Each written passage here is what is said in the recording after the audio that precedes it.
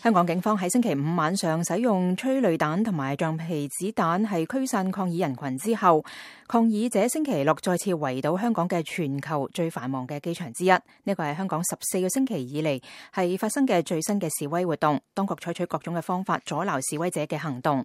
喺星期六下晝，港島中環嘅機場快線起點站香港站裏邊出現好多防暴嘅警察，機場就有保安同埋警察嚴密把守。當日香港站停止市區辦理行李服務，機場快線喺九龍同埋青衣都唔停車。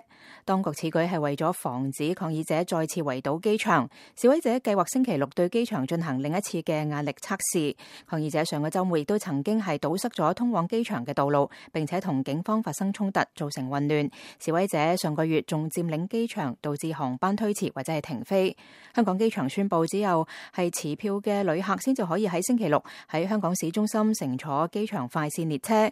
警方亦都對乘坐前往巴士同埋地鐵前往機場嘅旅客係進行檢查。嚟自葡萄牙嘅旅客詹姆斯雷斯話，嚟機場嘅途中，佢哋嘅巴士停低落嚟接受檢查，警察上咗車檢查每一個人。進機場嘅時候，佢哋被要求出示護照。而一啲旅客就表示，佢哋對抗議者係表示理解。其實我覺得塞機場咁，因為佢哋都有好多消息提早咗講出嚟嘅。其實我覺得旅客都可以自己提早嚟機場，覺得對我影響就冇乜好大，係咯，都支持嘅。香港特首林鄭月娥本星期宣布撤回引渡法案，但係好多抗議嘅人士表示一切太少太遲，佢哋話將會繼續進行示威活動，爭取更加廣泛嘅民主。